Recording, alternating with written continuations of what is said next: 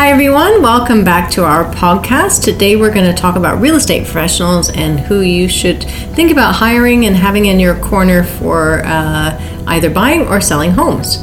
Our lovely office manager, Marianne, is going to ask us some of the most common questions we get, and we will do our very best to answer them.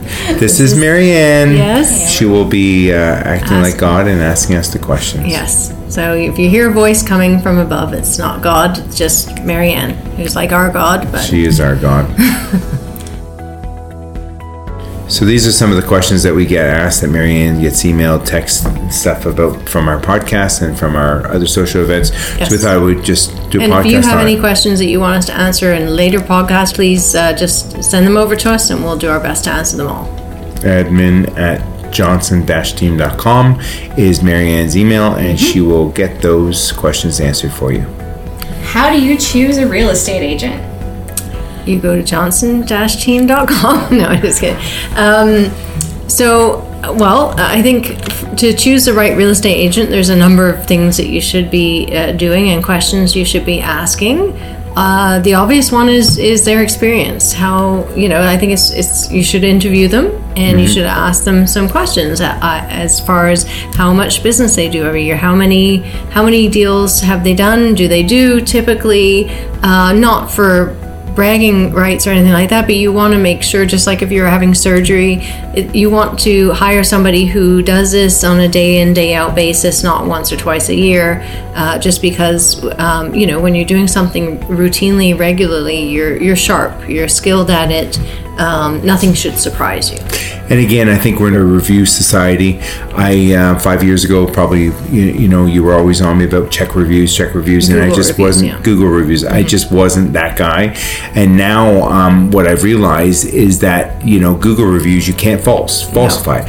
We have north of well over 200, and what's great is that you can't falsify them. So if their Google reviews are there, that's independent people that have given their advice on that particular person. Yeah. If somebody had 10 reviews, they're probably friends and family. They're really not not very active. Yeah. And also, I was in a Tim Hortons the other day, and it was nasty. The service was bad. The poor people were trying to work their rear ends off. They didn't have enough coverage, enough staff. And then the lady said to me, "Would you mind leaving a Google review? Because it'll be a way of the seller getting, the franchisee owner." The staff asked you? Yeah, the staff asked me to do that, and I thought, wow, that is a powerful way, because obviously the owners, Tim Hortons company, the owner, the franchisee are probably paying attention to that. So I did. Yes. And it also it comes down to who you're most comfortable with, obviously, as well, because this is a big thing, big journey you're about to embark on, and you want to have somebody that you're comfortable spending a lot of time with, someone you're comfortable being honest with, and knowing that they're going to do their best and protect you and fight for your interests. And when you speak to the honesty, somebody might have debt that they want to pay off, or sometimes we've had sellers that we said, what, it doesn't make sense for you to sell. There's just your kind of your plan doesn't make sense to me. So why don't you regroup and stay where you are, because just because somebody you think you want to sell, once we go through the stuff and figure out, it's not always the right decision. And somebody honest with you is just saying, same thing with the buyer. 100%. Lots of times we'll show a buyer a home, and we have to make sure we point out whether we think it's a good purchase for them. Exactly. Yeah. As a buyer, why would I want to use a real estate agent? What are the pros of using a real estate agent as a buyer? As a buyer? So, as opposed to doing it yourself. So a buyer's agent does many things, but obviously first and foremost, they have a working knowledge of the area that you're interested in, the current market. So they're going to source out properties for you as well and find you good options.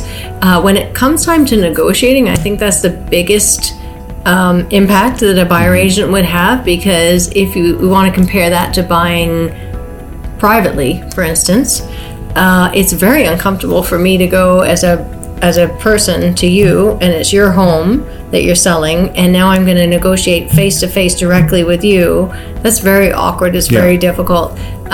It's emotional for me too. It's emotional for you. It's just a bad mix altogether. So you really need that independent party, I feel, both for the buyer and the seller, obviously, like ideally, to negotiate the terms, because there's less friction, less emotion.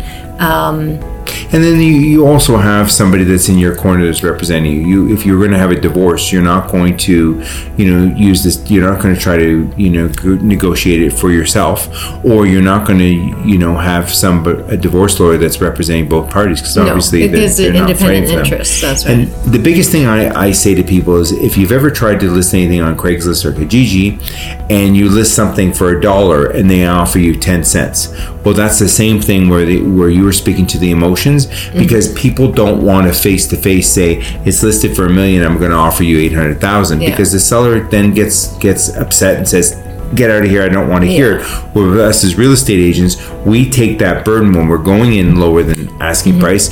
We take the hit, and then we tell the buyer, okay, this is what the seller said, but we take the emotion out of it so that we can be logical. Because if people have their house up for sale, majority of the time they want to sell. If people are putting an offer on the seller's house, majority of the time they want to buy. So we just make it. Make it. There's also fiduciary duties that we always have as agents, to do proper homework for you, provide you with comparable sales in the area, give you our opinion, our advice throughout the way, construct the proper offer with the right clauses that you need. If there's a swimming pool or whatever the need is, there's all kinds of things that we need to look out for and put in the offer to protect you. So I think for a buyer, it's very important. It's a difficult thing to do and risky thing to do on your own.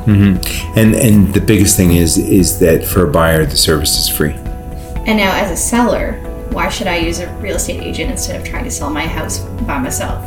For example, like for sale by owner. Yes. So for why a seller needs an agent is, there's umpteen things, but obviously we price the home, we bring them a comparative analysis and help them strategize the best price and the best strategy to get the home sold fast. We get staging involved, we do pre-home inspections, we do professional photography, video, all that kind of stuff to put it out to the marketplace, to give it the most exposure and the best exposure possible. And then obviously a big part of it behind the scenes is our collaboration with other agents as well. Like when you've been in the industry for 20 plus years, you know a lot of the agents that work the area.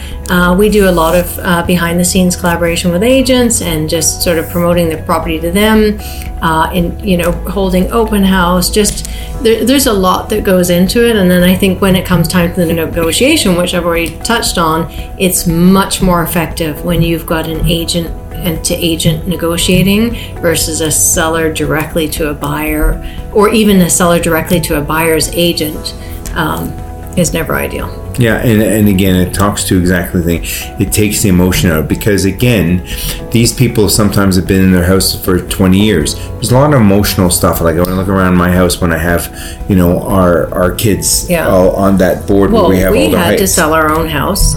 Remember? And like years ago now, but we were realtors selling our own home, and we were terrible. We were the worst people going. We should have never. Because it was so wrought with emotion, and things that you just normally wouldn't have. So you don't have the objectivity or anything else. So I think you do yourself a disservice to not use a professional. Now moving on to another important member of the buying and selling real estate team. What does a real estate lawyer do, and why should I use one? You can choose one, by referral. We always we have a professional directory of real estate lawyers that we like, that our clients have all tried and tested and been happy with. And that's how they get on the list. The client has had to have used them and had a good experience, and that's how they get on the list, because they also get off the list if there's anyone that has a poor experience. And you have to use a real estate lawyer. Yes, you have to. They do different functions for different things. If it's a condo that you're purchasing, that's a little bit more in depth than the house, because they have to go through all the financial documents of the corporation and make sure they've got healthy reserve fund, that they don't have any liens or judgments that are going to be a concern. They'll review rules and regulations, pets, all those kinds of things. so that you know what you're buying into. The building's in good condition, health, like financially. But aside from that, they do title search, make sure everything's going to close with no hitch. They're the seller's lawyer. They receive the funds. Then once the funds have been received, they pay all the, their bill, the real estate bill, they discharge any mortgages, all that kind of stuff, and then they give you a net check. So you can't do it without a real estate lawyer, but they do have a good purpose in the whole thing. And again, you have a real estate lawyer is the key word, because lawyers can practice any law. Lawyer is a lawyer. Just it depends on what it's not part complicated, but if you're not used to real estate. We had a criminal lawyer that was doing a favor for his brother, and he didn't know anything he was doing. He's probably a great criminal lawyer, terrible real estate lawyer. So just, again, use somebody, just like we were talking earlier, use somebody that practices law, just like, they practice real estate on a full-time basis. Make sure they're a full-time real estate lawyer, and they don't do, other things. Yeah. And how much does a real estate lawyer cost me as a buyer? For a buyer, you're probably looking at $1,500 to $2,000. And that includes title insurance. And title insurance is an important part of the legal fee. That protects you for if there's anything that, let's say, for a common thing is a fence is built on the neighbor's lawn. Title insurance will protect you so that if it is, they'll take down the fence and put it on your property. A garage. Yeah, a good lawyer would never allow you to purchase without title. Yeah, it's pretty much done. I know, probably 10 years ago it was 50-50 with people using title insurance is a no-brainer. Everyone would do it. Absolutely. And speaking of title insurance, I'm sure you've seen on the news lately that 2 people had their houses sold while they were on vacation. Title insurance protected both of those people. Although that should never have happened. No, 100%. But that's a whole other podcast. Yes, so I hope that answered the question. We always encourage our clients when we give them the names, call and they'll give you a quote. The lawyers over the phone. So and I wouldn't go with the cheapest. I wouldn't go with the most expensive. Probably somebody in the middle, because again, it's a pretty simple transaction, but it also could go sideways. So you want somebody that's been around the block a few times. Sellers typically would be a little bit less because they have, like I said, it's less involved with probably the buyer's lawyer does a little bit more than.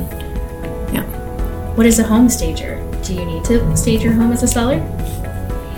I would say usually yes. I mean, there are definitely homes that we walk into sometimes where it's absolutely, designer lives there and it's beautiful and whatever. I still usually have my stager go through and just do a consultation because there's still sometimes things that she sees with her eye that she might change around. But typically, most people, I would certainly stage my own home if I was selling it. But so yes, they're very important. It's home stagers. A lot of people make the mistake. They don't understand the difference between a designer and a home stager. They're very different. Designers will work with what your tastes are, what your likes are, what your vibe is. They really get to know you and build things around your taste. Stagers are the complete opposite. Stagers are there to make everything as neutral and vanilla as possible, not in a boring way, but just in a way that transcends everybody. It's gonna appeal to as many people as possible. And the thing is, again, you got to remember, real estate is a very emotional feel. When I'm working with buyers, I tell them that, we might have to see 60 or 100 homes, but when you walk in the home and your stomach feels like this is the right one, then that's telling you it's good, because it's not like a pair of shoes. This is an emotional purchase, and you want to be emotionally attached.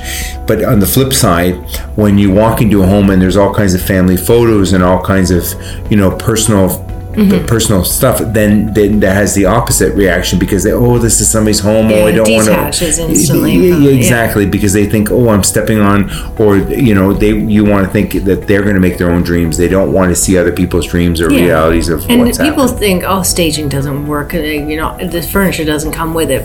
They think that, but it absolutely works. I would say 10% increase in value. You walk into a room that's beautifully lit. It's nice and clear. It's neutral colors. It just has this great sense to it. Or walk into the same room and it's cluttered and it's messy and it's overpacked with stuff and it's got weird colors. It's a different feel altogether. Same as if you were selling your car. You're going to sell your car. You're going to take it and get it detailed and waxed and smelling nice, and the tires that's shined up and everything, because somebody's going to, go and buy that car and think, wow, I can see myself in this. Whereas if you just, just throw your car out there. And stagers are not all the same. We work with a stager that actually rolls up her sleeve and gets her hands dirty, and we'll put up pictures and help move clutters. Some stagers go around with a checklist and give it all to the seller. So we try to take a lot of the work out. She's an active stager for sure. But staging is very, very important. Even with vacant homes. I would say vacant homes is surprising because everybody thinks that the rooms are going to look so much bigger. Yes. When the furniture is removed, and it actually has the opposite effect. The rooms shrink. And so furniture placed in the right way really helps people visualize. It's funny because I've shown vacant places where the size of the room, and people are like, I don't think the bed and the 2 end tables are going to fit, but they definitely fit. Yeah, it was funny. If you stage them and you've got a queen and 2 end, then it eliminates that altogether. So furniture helps to give it the room functionality and. Yeah, and it always, the bottom line is it sells faster and you make more money, and definitely. That's part of our job as real estate agents, is try to get you the most amount of money in the shortest period of time with the least hassle in your house. And just to put a cherry or to finish this off, I just had a client that was, when you speak to vacant properties, she had to map out everything, so she got tape and figured out everything to see if it fit, because she just could not visualize. Probably because it was empty. 100%. What is a mortgage broker? Why wouldn't I just use my local banker? Nothing wrong with local bankers. If you have a bank that you really are confident in and they're giving you a great rate and taking care of you, by all means, you can go to your banker. We tend to like to work with mortgage brokers for a number of reasons. Namely, they're accessible. I mean, we all joke about banker's hours, but it's a real thing, right? I mean, if it closes, you're not talking to that banker or banking person until the next workday. Whereas mortgage brokers, I mean, unfortunately, real estate never falls in a box of any timeline, right? It's always it's definitely outside Monday, of Friday. Usually office hours. So if we need to talk to somebody about the finances at 9:30 at night, well, you're not talking to a bank then, but we can usually call our mortgage broker at that time of night. So that is very helpful. Plus, they're very good at, like, again, the banks tend to be it's got to fit in a box typically, right? That's just the way their mentality is. Whereas mortgage brokers will look at the file, package the profile to meet the needs of the lenders. They know the lenders. They're not married to any one particular lender, so they're going to research the best product for you. If you have a goal to pay it off quickly, they're going to really make sure they get you in a product that there's no or few or lenient prepayment penalties, all kinds of things like they'll just package you the right product. So I think they shop you around to 50 lenders. That's the way I look at it, and they get you the best opportunities, the best rates, and the best plans or ability to what your goals and needs are. And if they don't get you the right deal or the right opportunity, they don't get paid. So until they deliver it, they don't get paid. And I like working on that because I like people that have skin in the game. So they're also working for my best interest, not the bank's best interest. Yes, I always also find with mortgage brokers, they're great because they are self-employed. They're just like us. And so the mortgage brokers, at least that we use, when they put somebody into a variable rate, they're very good at keeping in touch with them and keeping them up to date with the rates and changes. Prime example, with the interest rates going up between March and now, they got all kinds of calls, our clients saying, now's the time to lock into that rate because we foresee this going there. So that's a very good point too.